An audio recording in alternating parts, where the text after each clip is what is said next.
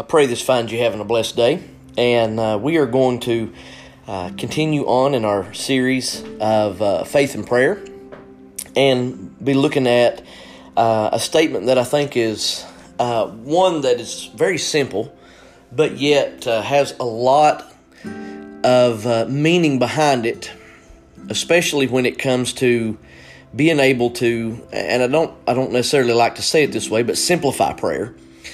Because again, I think a lot of times the reason why we find prayer maybe overwhelming is because we complicate it. We make it harder than it needs to be. And I think sometimes people will even go to this extreme with it and say, well, the reason why I don't pray is because I really don't know what to pray for. And that's really where the meat of this statement from E.M. Bounds is going to be.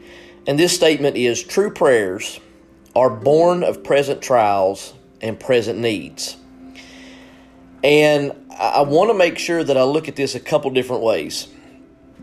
And one of those is, I guess you could almost deem it a positive way, and one of them a negative way. And I guess what we'll do is, I'm always one of those, I like to have, if somebody comes up to me and says, hey, I've got good news and bad news, which one you want first? I always go with the bad news first, because I like to end on a good note. And so what we'll do is we'll look at, maybe, if you want to say it again, the negative side of this. And that is, why is it so hard for the modern Christian to be able to struggle in their prayer time from present trials and present needs? And I think the answer is very simple, and it's this: we are overly blessed. The majority of people who attend church on Sunday mornings, the majority of people who would call themselves followers of Christ, really are not in a daily need for Jesus. And again, understand, this is why I said this is the negative side of it. And why I say that is this: we feel that we can solve the majority of our problems or our trials or our needs with our own wisdom, with our own bank accounts. There are very few problems, if we're just really, gut-wrenching honest, there are very few problems that the modern American Christian faces today that you really need to be in prayer about. The only thing that can come to mind is sickness, disease, those kind of things. You go to the doctor and you've been given that horrible report of the scans come back and they say you have fill in the blank. In those moments, we get that rush of fear, and it's in those moments that we recognize the desperateness of our situation and that we need Jesus. And those will drive us then to be in intimate prayer. Maybe a loss of a loved one. Maybe financial collapse. What I'm getting at is, it takes a major event in the life of the modern believer in America to get to the point that they daily, as this statement said, the present trial and the present need, that they daily pray for their needs. I've been blessed to serve in numerous third world countries when it comes to missions. And I'll give you an example. It was in, and I'll just say it this way, it was in Central America. And we went into this village to do some feeding. And I'll never forget this because it had such an impact on me. We would go into these villages and we would do a mass feeding for these people. And what would happen is, as we would be doing the mass feeding, or someone would be actually doing the cooking of the stew or whatever it was that we were fixing there, we would have a Bible story, kind of like maybe a play that we would act out a scene in the Bible, and we would share the gospel through that. And I remember that after we got done, we were trying to find the people in the village that maybe hadn't come out for the sharing of the gospel, just to make sure that everybody got some food. And I remember that as I was getting ready to walk down the road, there was this little girl. She couldn't have been more than 4 or 5 years old. And she come walking up, and she only had on underwear. She was completely filthy dirty. And as she was walking on the side of the road, she picked up a piece of plastic that was laying in a ditch, basically like the plastic of a Ziploc bag that we would know. And she put that plastic over her hand, and she went over to where the stew was being given out, and the stew was scalding hot. And she had that, she just stuck her hand out, and they put the stew on her hand because she kept telling them that's what she wanted. And as scalding hot as that stew was, she took her other hand and she just raked it in her mouth. Number one, the plastic was completely dirty and filthy. So was she. And then the burning of her hand and her mouth, and none of that mattered to her. Because from what we understood, this was probably the only hot meal she had received since the last time that this group had come there to feed this village. And I just began to sit down and try to let that run over me about how in the world would I feel if that was my child? How would I be if that was me? How would that change the way that I serve the Lord? How would that change my dynamic of my Christian walk? That's one of those situations that you legitimately don't know where your next meal is going to come from.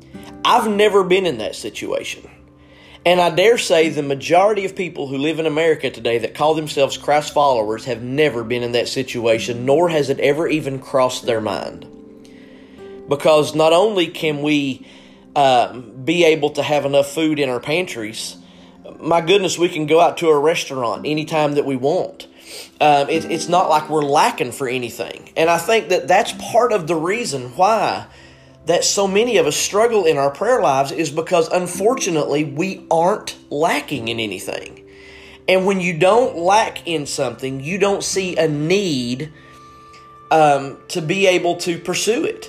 And so from the standpoint of where we are in the American church and in American Christianity, we don't need to go to the Lord's Prayer where it says, and give us this day our daily bread.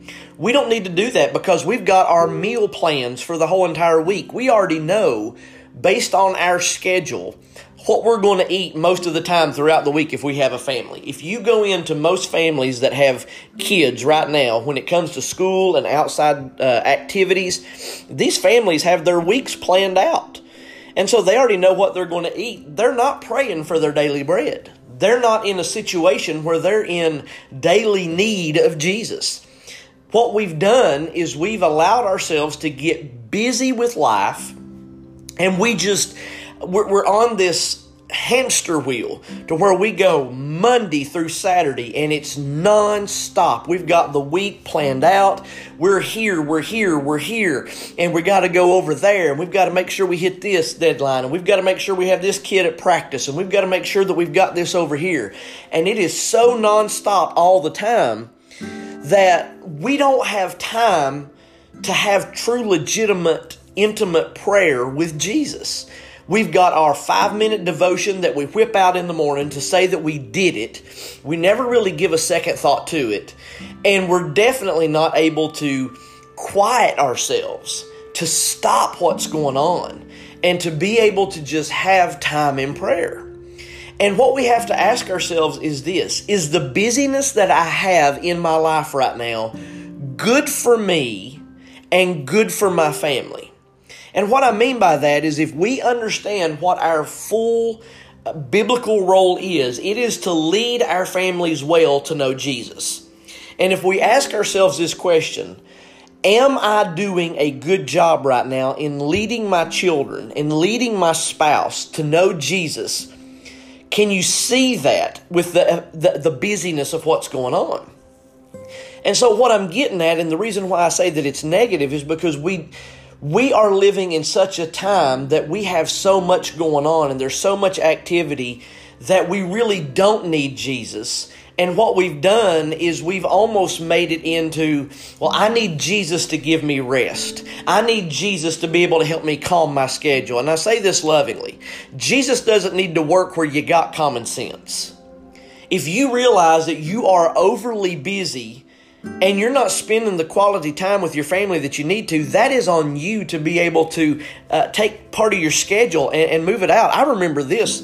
When I first got into ministry as a church planner, one of the things that absolutely crushed my soul was, I remember we were about 2.5 years into the church plant.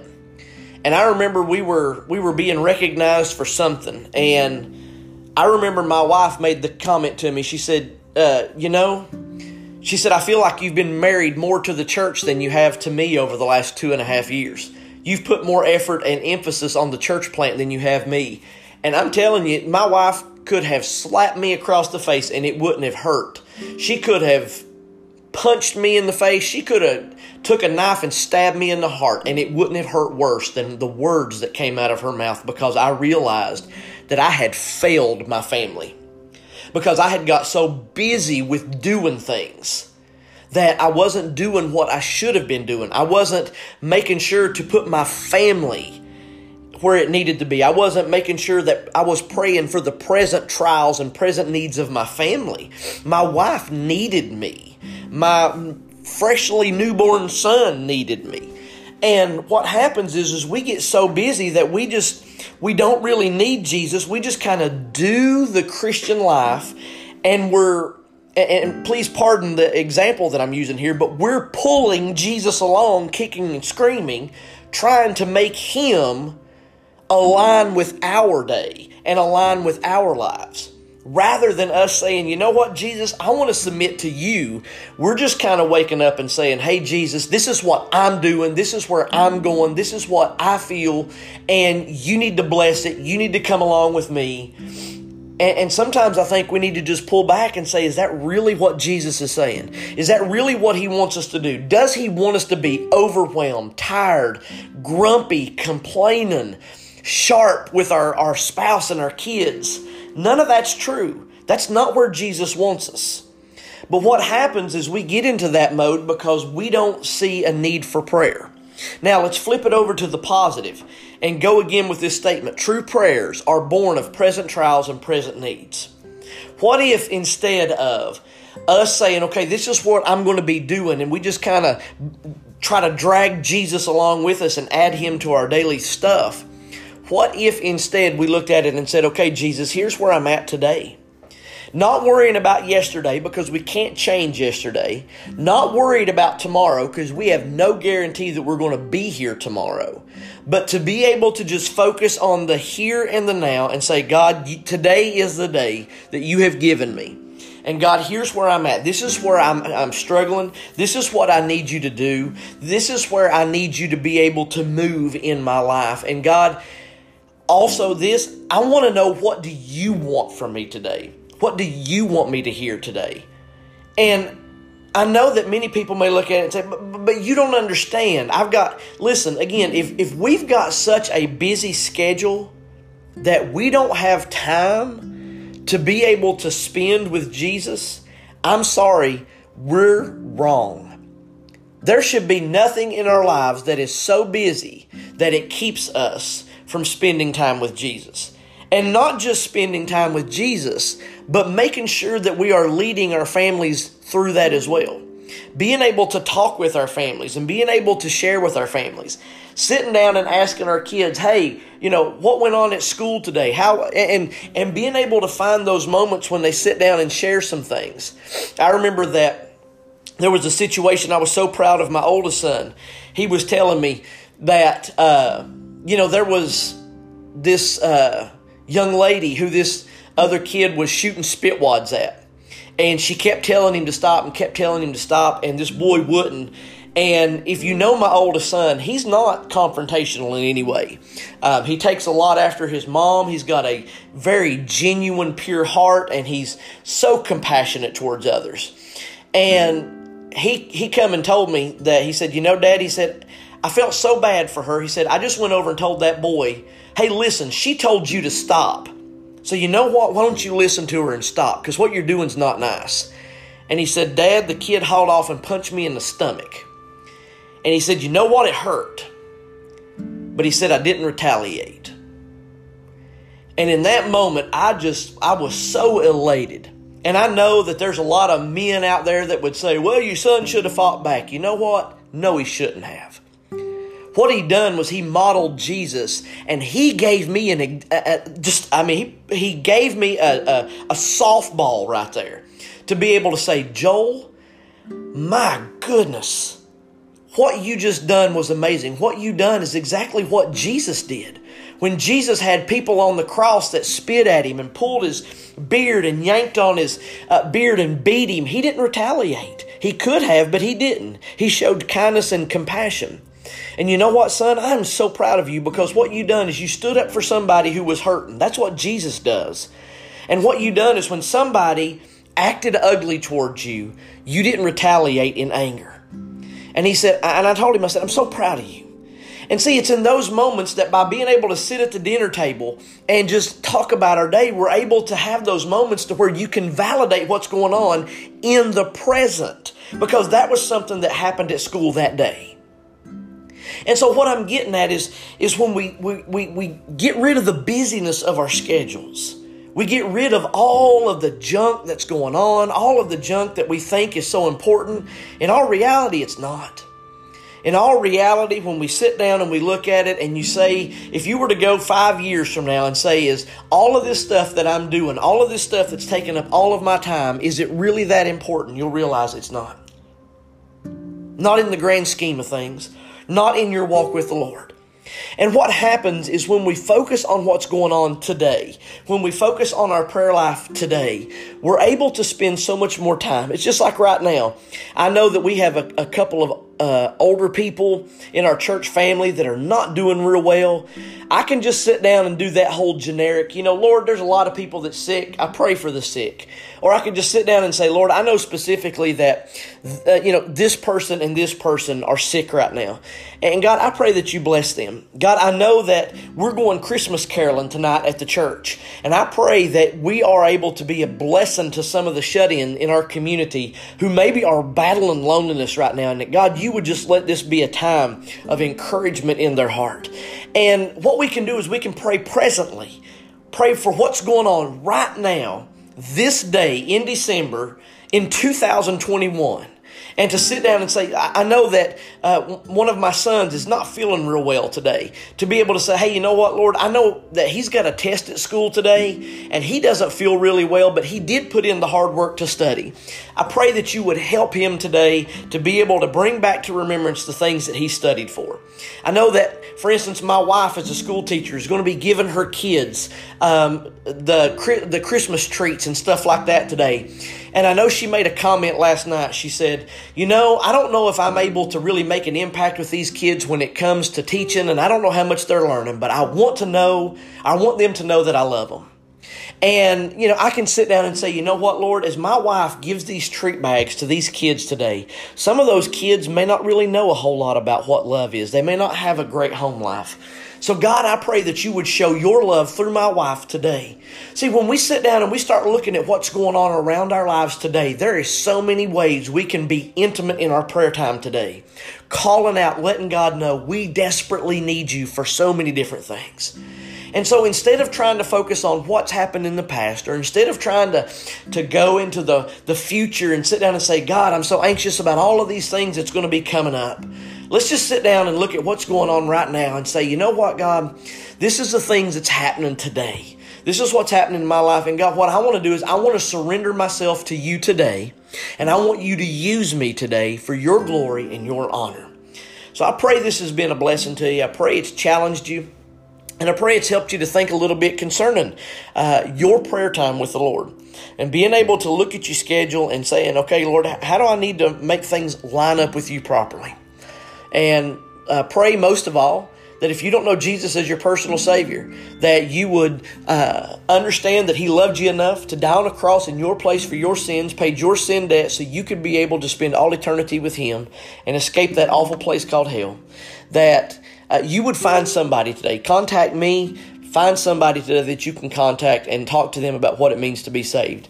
I also ask if you don't mind and take some time to be able to rate this podcast and write a review on it. It helps the podcast to be able to show up more often and be able to share this with some of your people that maybe you think is struggling with some stuff. And so I pray you have a blessed day. We look forward to seeing you next week as we spend more time together in our podcast. And I pray that you have a blessed day and a blessed week.